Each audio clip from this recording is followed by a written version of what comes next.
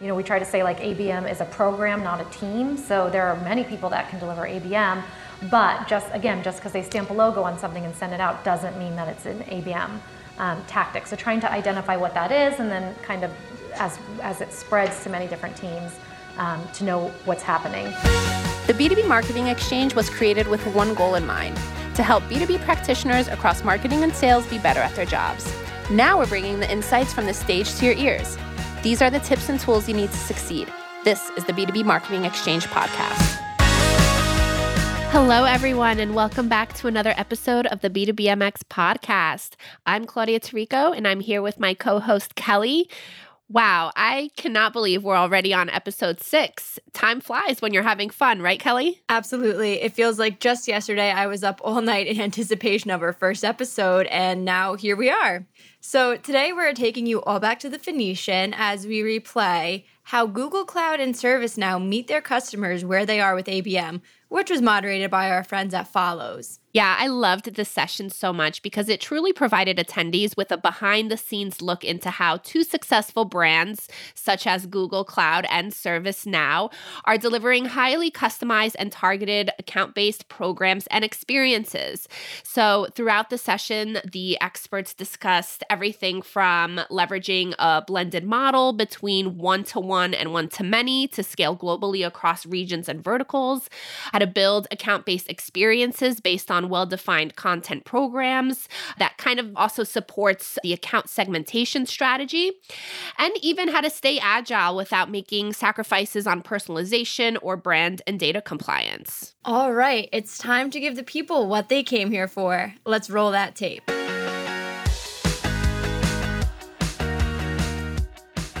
Thank you, everybody, for attending. Like she said, Carrie Fjord, Desiree Daniels, ServiceNow, and Google Cloud. And just to kind of like kick things off, I asked them to join us. There's so many buzzwords in ABM. There's a lot of slides that look really great, but don't exactly tell you what to do on a day-to-day basis. These two do it for a living. Everything from the check-ins to the one-on-ones to talking with sales to selecting the accounts. And I think ABM looks a little bit different at every single company too. So what I asked them to do was, look, people are not here to hear from me. They're really interested to hear from other people who do the job. And I would love to have them on stage and walk us through kind of a day in the life. So they're going to walk through a little bit like what their ABM programs look like, a little bit what's the stage that each of them is at their company. And then we're actually going to walk through an example of, hey, at the end of the day, once you do it all right, what should this look like from the customer's perspective? So without further ado, let's go ahead and get started. And where we wanted to start was, before we get to technology, which I know is everybody's favorite thing, talk about, hey, it takes a village. This is not a one-person job. You need to have the right team and people in place. And each of these people, Carrie and Desiree, is at a different place in their journey, in their company's journey with ABM. So Carrie, maybe we'll start with you. Walk me through, what does your team look like, or teams, and how do your teams interact with each other in terms of account coverage? Because accounts are going to move from one team to another. Yeah, it's been a journey, and it started before I even got to ServiceNow. We kind of started with a one-to-one and a couple of one-to-few, a cluster or two. And really the program's grown and it's changed, and then changes goes a different direction. It kind of just depends on what the company, the business needs from ABM and from marketing in general for that year, a couple of years. I think right now we're at a really healthy place where we have dedicated teams in AMS, EMEA, and APJ that handle the one-to-one accounts, and then we have global teams that handle the one-to-few or one-to-many. I'm on the team, I lead the one-to-few team at the moment. We have about 5 clusters. We call them imperative-based clusters. But the way that we score the accounts and decide on the accounts, once they're in the program, we also have what you'll see on the screen is kind of these account handoffs. So if someone's performing really well in a one-to-many and showing us the signs, and the account team is ready, we can move them up to a one-to-few. If they're performing really well in a one-to-few, then we do a handoff to the one-to-one team, because we know that this account is now engaged, they've been reading the content, maybe we've sold our first deal, and they really need more of that one-to-one touch. And then vice versa, right? If the account team changes, they can go down to a one-to-few. If we see in one-to-few that there are accounts that just aren't buying in, or we've been told we can't email into them, then maybe they're more prime for a one-to-many approach. So that's kind of where we are now. I think we're at a very mature place. But it's a different flavor for each company.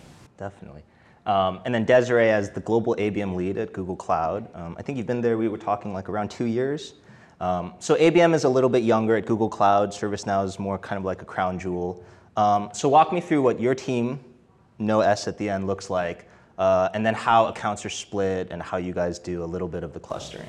Yeah, so similar to what Carrie said, it's very much an evolution. So I would say, Google Cloud as a culture is very customer-centric. It's part of the DNA. And over time, we realized that ABM was absolutely deserving of a seat at the table within go-to-market functions. And I started as an IC with 11 accounts in a region, and then we went to a co-lead model where we built out an ABM COE, and now we have 4 industries where each of us have taken our own respective industry, and we focus on one-to-few programs as well as one-to-one, and we partner with our always-on undercurrent of one-to-many. So that's on another team, but it's very close collaboration with sales and our go-to-market ecosystem and all of the industry stakeholders that we partner with. So it's absolutely an evolution. I think we're on ABM 3.0, but that's to be expected, right? Because your business needs, the needs of your sales function is always evolving, and ultimately your customer is always evolving. So that's kind of what drives our ABM evolution, is how do we remain as customer-centric as possible and adapt to their needs, not just like a product message.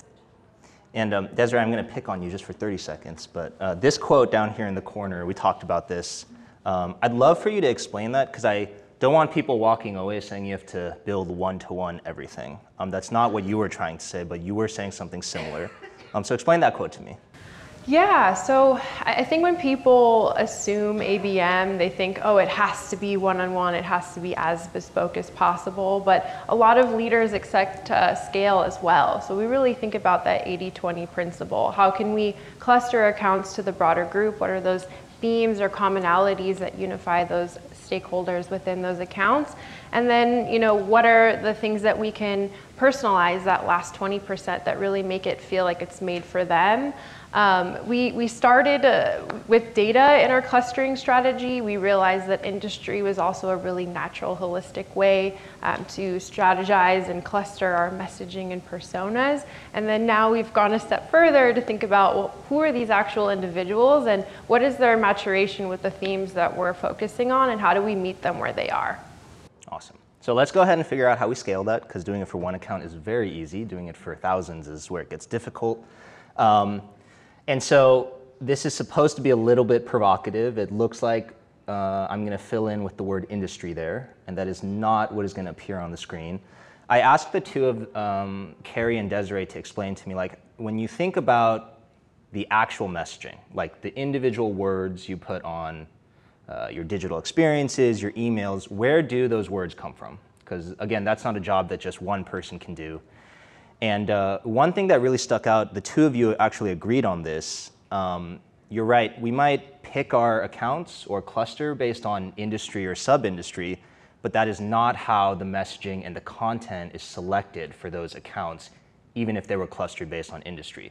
So what Carrie and Desiree really impressed on me was that more than industry-based messaging is we need to talk about imperative-based messaging. And this was kind of a first for me, so I'm not going to try and explain this. I'm going to ask Carrie to. But the one thing that I loved Carrie said, which I'll kind of tee it up, is when I asked her, hey, I've never heard that before, what is imperative-based messaging? The way Carrie explained it was, if you think about what those accounts, or even that account, needs to get done in the next 12 to 18 months, what is it that we at ServiceNow or we at Google Cloud can do to help them get there? And that has very little to do with their industry, right? That has everything to do with the initiatives that those companies or that company are partaking in. So Carrie, if you could expand a little bit more on what is imperative-based messaging, and why is this not just a new flavor of verticalizing our messaging? It's really important because to me this is what helps distinguish and dispel some of the confusion around ABM. People think that if you put a logo on a piece and send it to that account, that's account-based messaging. Well, if it's still all about your product and solution, then it's not, in my opinion. So when you get to the imperative-based messaging, You can do this in a one-to-many, one-to-few, or one-to-one model. At the end of the day, you're telling that account, you're speaking to that account in their words. You're saying, I understand what you need to get done. Here's how I can help you do that. And it's not just about here's a product, here's a solution, here's the messaging they've heard over and over again and that they can very easily find on your website.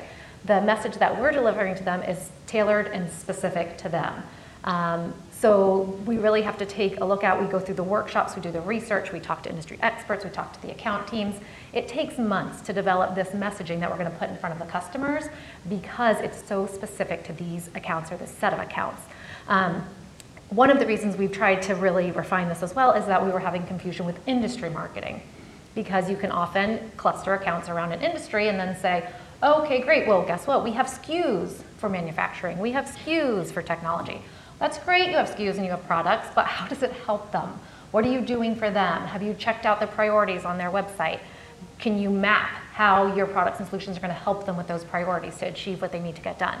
So at the end of the day, we said we know their imperatives, we know their initiatives, we know the people who are in charge of the programs and in the places to make those changes, and then that's who we target with the imperative-based messaging. And now we need to scale that too. So how do we do that for multiple industries, multiple teams? And this is where I think we're going to double click a little bit. So each of you, we talked about this a ton, but it's not just one vertical, it's not just one industry. So how do you start to map all of this out so that this becomes a little bit more repeatable?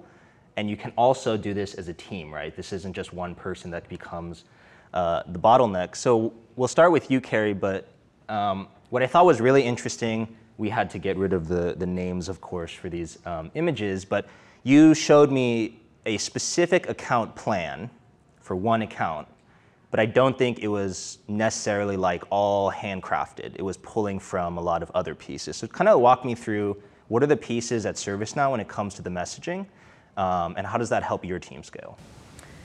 So when we look at it, we follow the ITSM framework. So we look at the imperatives and the initiatives, and we develop the 3 ABM plays. So you can see an example of those ABM plays here that would map back to those initiatives. And then from there, we deliver the flight plan based on that and where we know that that account is going to go. We look at some of, right, obviously the intent data, what they're talking about, and how we say it in their words. Where this also helps then in terms of scale, lookalike accounts, right? If there's an account that looks like this, you can deliver similar messaging to them. Maybe it's then not ABM in the sense that you haven't done specific relevant research about their account priorities, but you're going to have a pretty good match with a lookalike account, right? And so that's where we can achieve the scale. That is not delivered by the ABM team. That is then passed off to field, campaigns, whoever can deliver that message out into the organization. But it's based, it comes from this place of an ABM ITSMA framework. And then Desiree, when we look at your side of the slide, I love frameworks. Like, that's my dirty secret. If it fits into a 2x2, I know it's going to make everybody work a little bit more efficiently. So Desiree, your slides were incredibly well designed, right? Like, you had a lot of stuff. I think, Carrie, you even said something like, oh, I wish I had a version of that. So you're seeing a blank version of it on the right side of the screen. But can you almost walk us through, like, what is that graph we're looking at, and how should I read it if I was on your team? Yeah, sure. So I guess taking a step back, we also follow the ITSMA framework at Google Cloud. Like I mentioned, I'm one industry as a part of 4 industries, so I have counterparts in healthcare and TMEG as well as finance, and I cover retail. So we have a 9-step go-to-market framework for ABM, where it really starts with defining those goals, looking at your target account list, and doing a deep account analysis. So we're not only looking at like what are the right accounts that we should choose, because there's many accounts in an industry. Retail is the one that I cover, but we should only really be focusing on a tangible amount. So we really break those clusters into 25 or less, and then we sub-cluster, so sub-industry. If you look at retail, you could see CPG and retail fashion. And when we look at each account, we're looking at stakeholders in those individual accounts, we're looking at the themes that unify those accounts, and then we're lastly looking at a stack rank of the group, and the peer set. So what is the maturation of each account against their peers? So you have some in this slide, you'll see cluster 1 that are considered highly sophisticated and they're leading in their peer set. And then you have those that are cluster 5, which are on the opposite end of the spectrum, and we would consider them slower to adopt or laggard in their peer set. And that really defines the message, the CTAs, the content, and then when you look at each persona group, which is the next little snippet below it, it's each cluster gets a different design and experience based on their maturation rank, so which cluster they're in, 1 through 5, and then also each persona is going to have its own nuance of that messaging as well. So you should not be getting the same experience as cluster 1 if you're cluster 5. And it's as simple as that. So this matrix really helps us think about where they are in their journey and that we're not tone deaf and coming in with a message that is way beyond where they are in their stage or way, I guess, something that they've already thought about a long time ago. So it's something that keeps us relevant and meeting people where they are.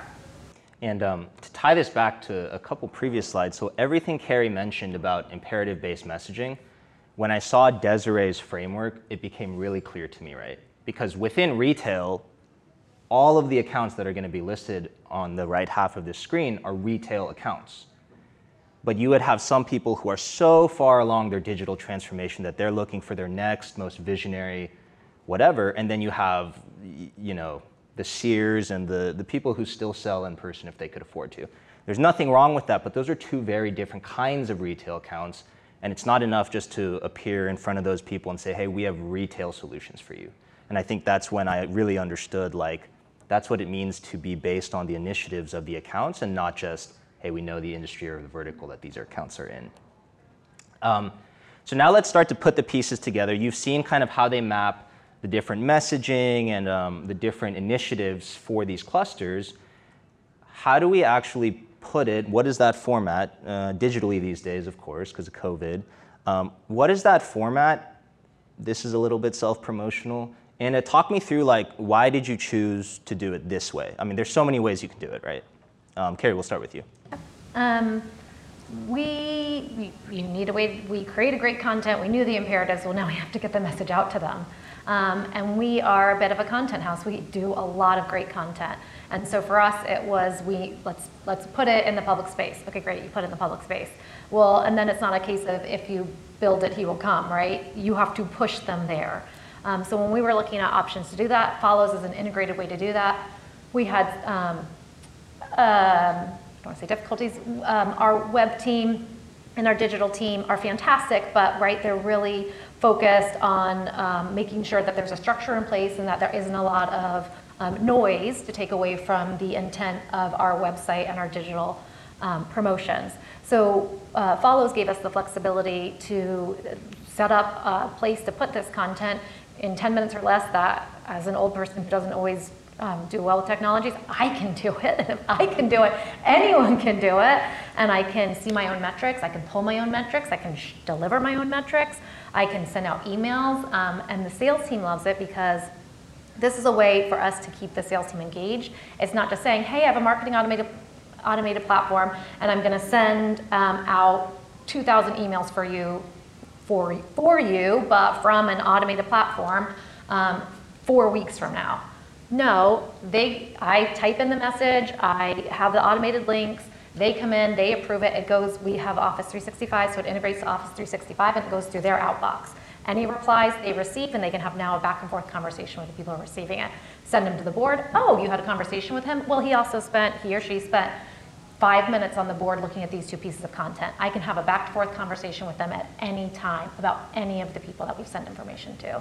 And it just became the central point of our ABM outreach. We still do all of the other channels, we still do all of the events, but for me to have those meaningful conversations with sales, I didn't have to go into a platform and wait a week for someone to get a report to me.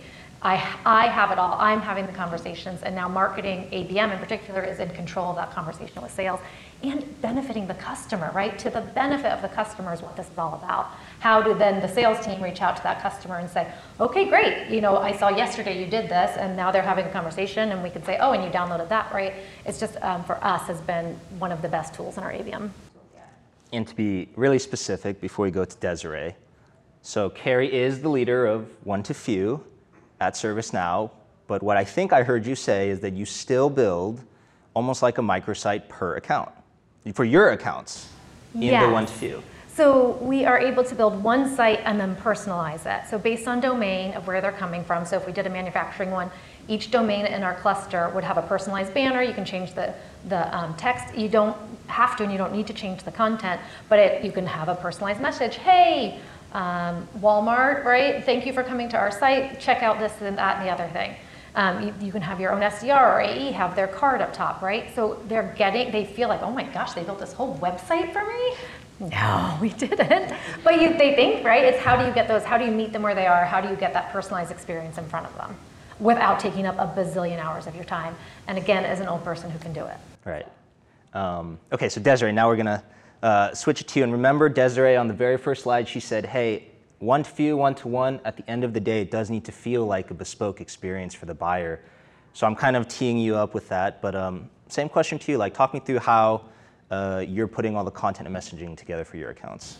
Yeah, so I'd say it still goes back to the 80-20 principle. So we have our segmentation by industry, we have our segmentation by subcluster, so maybe your CPG or retail fashion in the example I gave earlier, and then you have your cluster. So are you highly sophisticated, are you somewhere in the middle, or are you trying to catch up with your peer set?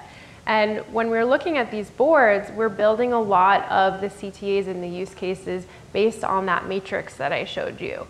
And the best thing about Follows is that it's super scalable. And one thing that we love to do in our ABM rule is really pull from all of the always-on programs that already exist. And Google Cloud has amazing industry specialists, global campaigns, sales enablement, customer references, the list goes on. So really our job is curating.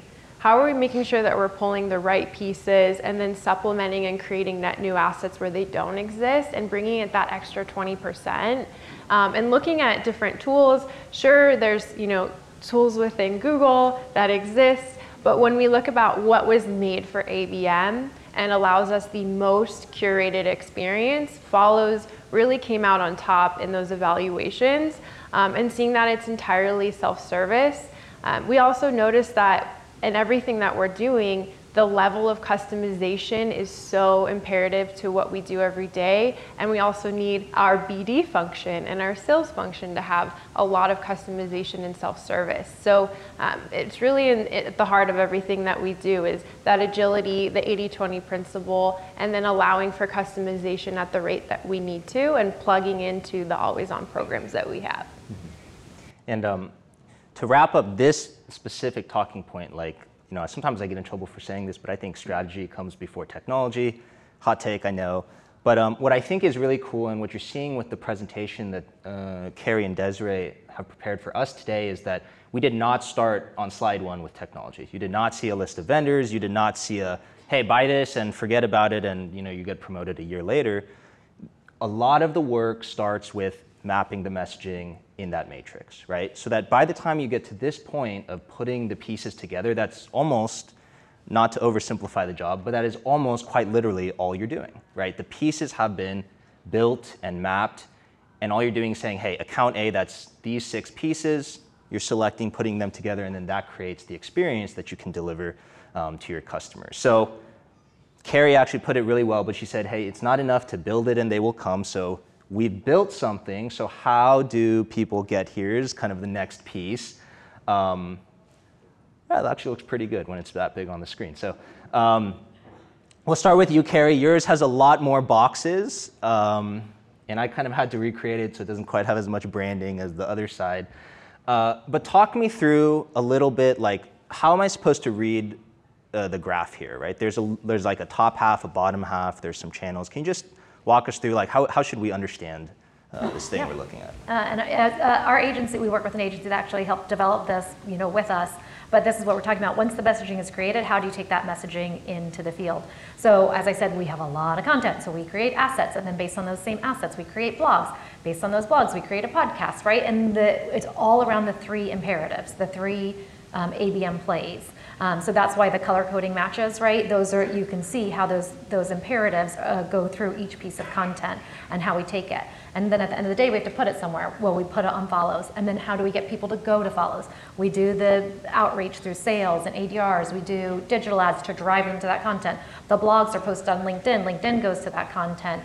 We have a social platform where sales can share out the social cards. All of that, right, then funnels to where they get the content.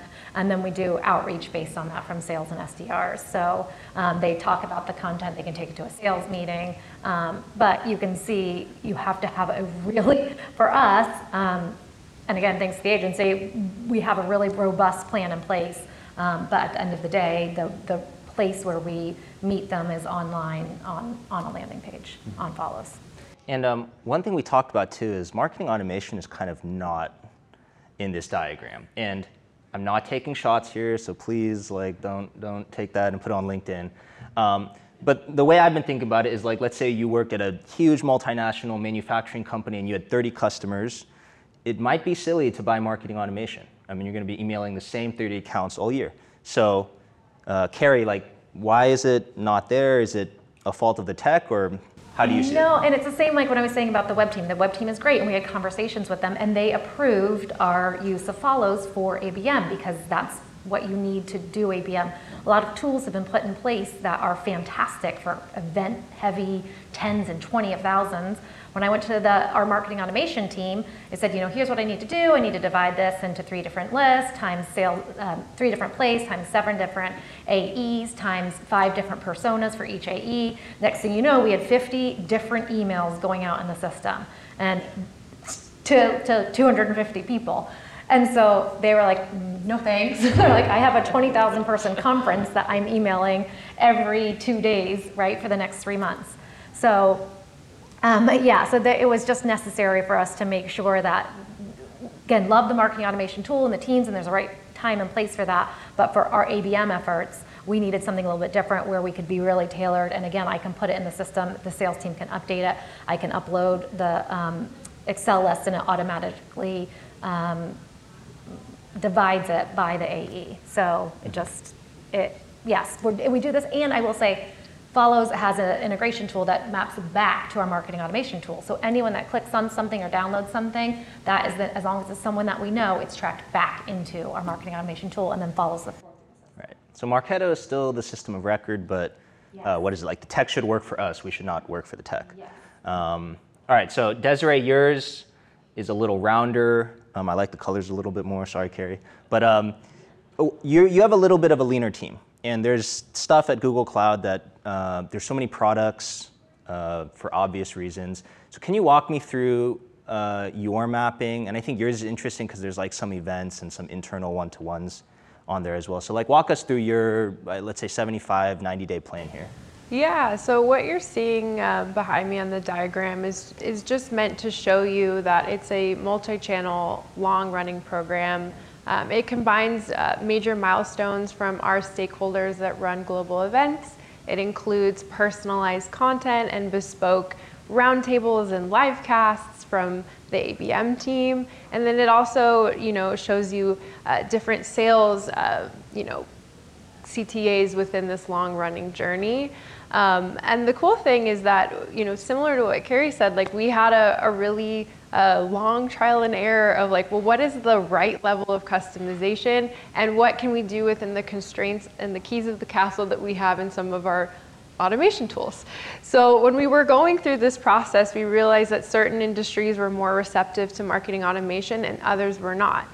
In the case of my industry, we had a huge hesitancy with automation. Everything needed to be very personal. Non-HTML performed a lot better. Having direct BD and sales outreach really had a higher return. So we leveraged that.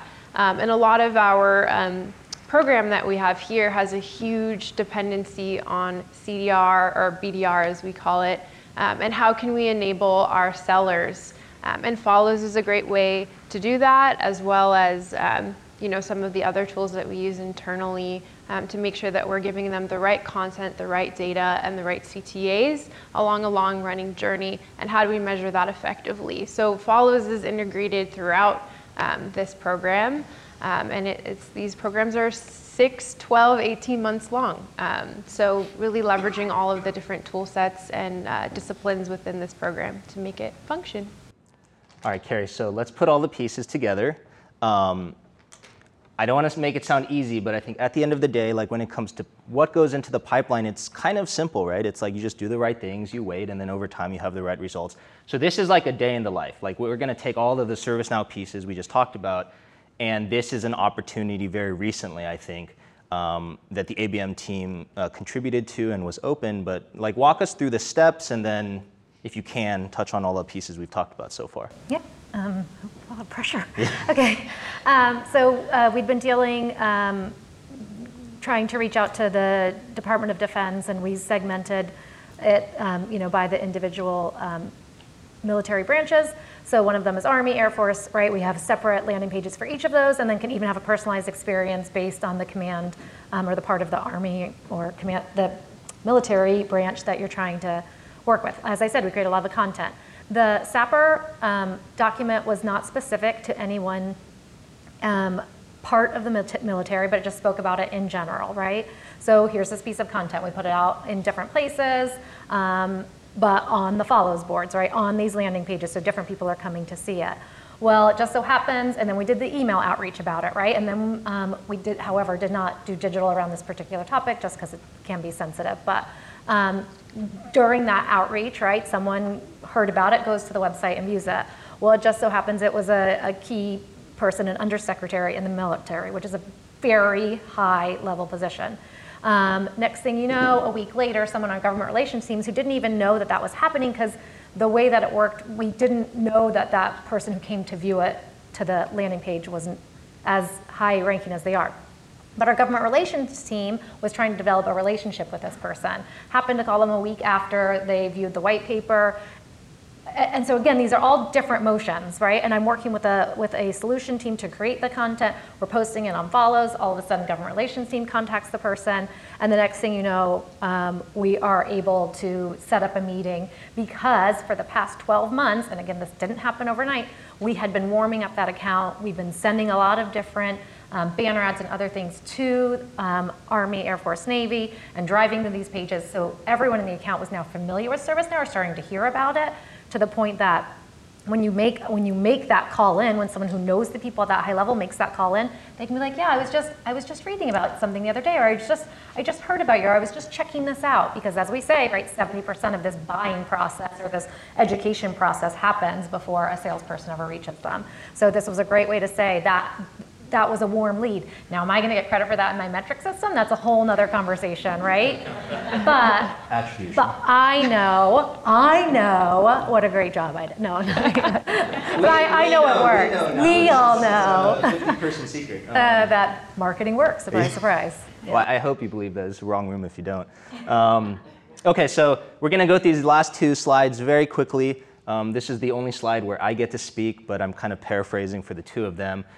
So there's always a question of how do you stay agile and fast? Like scope creep, all of the worst nightmares in marketing. And this was something I was very specific about. I was like, wow, y'all sound like you have it so figured out, and I'd almost imagine there's somewhere you don't. So walk me through, like, how do you make sure that everything stays like tip-top shape? And there were really three things that the two of them agreed on as well, and I think anytime there are happy coincidences, you should take notes. So the very first one was strong leadership.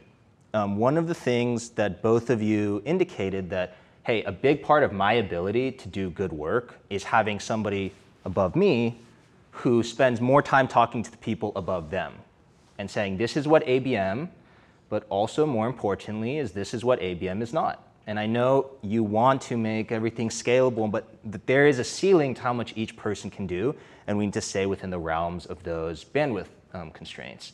The second one, and that's the best segue, is to define the bandwidth. So what was also interesting is both of them said, hey, somewhere internally we almost have a ceiling of the number of accounts that each individual account-based marketer can actually be given. And what we found is more than that, and you can't do a great job of doing ABM to those accounts. But more importantly, more than that, and you will probably leave this company in 6 months. It is too much work to do all at one time. And the third thing I thought was really, really interesting, so they're both one to few, right? Very much heavily focused on these like clusters and these verticals. And they said, when it comes to growing our team, like hiring more people, do we look for ABM experience or do we look for industry experts, right? Subject matter experts. And they said, look, I could have a new industry tomorrow. And then all that stuff I know about retail is cool and doesn't matter anymore. So what it is that we really look for, because the priorities of our companies are changing all the time, is we're looking for people who speak this language. Like regardless of the industry, they understand how to do account-based marketing well, the structure, the framework, a lot of what I think we presented and talked about today. So that being said, this is always my favorite slide to end on. Nobody's perfect, although y'all are closer than I think some other people I've spoken to recently. And so I always want to ask, even the best of the best of the best have things that they're working on, their next steps, their next big milestone. And so I ask each of you, like, hey, give me your 3 as best you won't get in trouble for saying on stage. What are like the big next 3 things that you and your team are looking to accomplish within ABM, right? Everybody's on their own ABM journey. So we'll wrap up here, but Carrie, 1 minute for you, and then we'll do 1 for Desiree. Okay, so I had mentioned this earlier. We are having still these conversations, and this has been at ServiceNow for 5 to 6 years, so ABM is not new, but just trying to identify what it is and what it isn't, what the ABM team can deliver versus what we can scale, how other teams are using it. If they use it, is it ABM? Does the ABM team get credit? But really just trying to define what it is and what it isn't, which, we try to say like ABM is a program, not a team. So there are many people that can deliver ABM, but just because they stamp a logo on something and send it out doesn't mean that it's an ABM tactic. So trying to identify what that is, and then kind of as it spreads to many different teams to know what's happening. And so that also goes to number 2, which is sticking to the ITSMA framework. For those of us that are delivering true ABM, there's a framework, right? And you don't have to use that one, use any framework you want, but communicating that from the very beginning, which we talked about leadership. Gemma is the leader of the ServiceNow team and is amazing. She put that in place from the very beginning, and now anyone who comes to the table during any part of the process can see exactly what's already happened, what's gonna happen, and then how it's gonna be delivered in the future. And then lastly, for us, it's the swim lanes. As we talk about these when you have a large organization, the bigger it gets, you're going to start saying, okay, well, I'm doing digital ads. No, I'm doing digital ads. And right, no, I'm doing digital ads. Like, okay, that's great. We shouldn't all be competing and buying up space for the same set of people. So how do you, and this was really brought to me by our digital team to say, here's the swim lanes. We're going to give you LinkedIn emails, InMail, and this other type of activity within digital, and these are the 2 lanes that ABM can play in. Here's the lanes for campaigns, here's the lanes for field marketing, here's the lanes for events, right? And it really helps to say, instead of us all doing all of the different channels, it gives us a place in each channel to be unique. Sorry. No, it's okay. It's okay. Nobody's gotten up yet, so I think we're good. Desiree, you? So on the Google Cloud side, account-based measurement, starting with number 1. This is why it's so important to have strong leadership who advocates for change. There really wasn't ABM specific measurement within cloud marketing. Shout out to Akriti, our fearless leader, who is helping us be champions of change within our organization. And then, a lot of companies start with this MQL heavy model. That's ultimately not what we're trying to do with ABM. So how do we slowly start to introduce better leading indicators of success on a long term that show that ABM is effective and we don't need to adhere to an MQL model? So that takes time. Sometimes you may have to compromise and give a little bit of MQLs in the beginning and move towards more specific measurement. And then as far as scaling the team, number 2, we really like to focus on 1 to few because I think it's the best way to hedge your bet. You're starting in the middle with a kind of petri dish or a smaller group of accounts, and you're seeing what works. And if you see accounts that really start to stand out within their peer set, they can graduate to one-on-one and get an even more bespoke experience. or you can learn something about that peer set and genericize it for one-to-many. So it's really, I think, the path to least resistance, starting in the middle, learning in that peer set, and then thinking about how it pertains to the rest of your industry, retail in my example. But there's a lot of context switching costs, right? So that's why you'll see right now, each of us leads have a certain amount of accounts, in one to few, and a certain amount of one-on-one accounts. There's huge context switching costs of going from one to one, one to few all day, every day. So we would eventually like to break those out. The retail is a team focusing on some people doing one-to-one and some people doing one to few, so that we can really not have to sacrifice, depth for breadth. And then the last one is growth and governance. 1000% agree with Carrie on the governance part.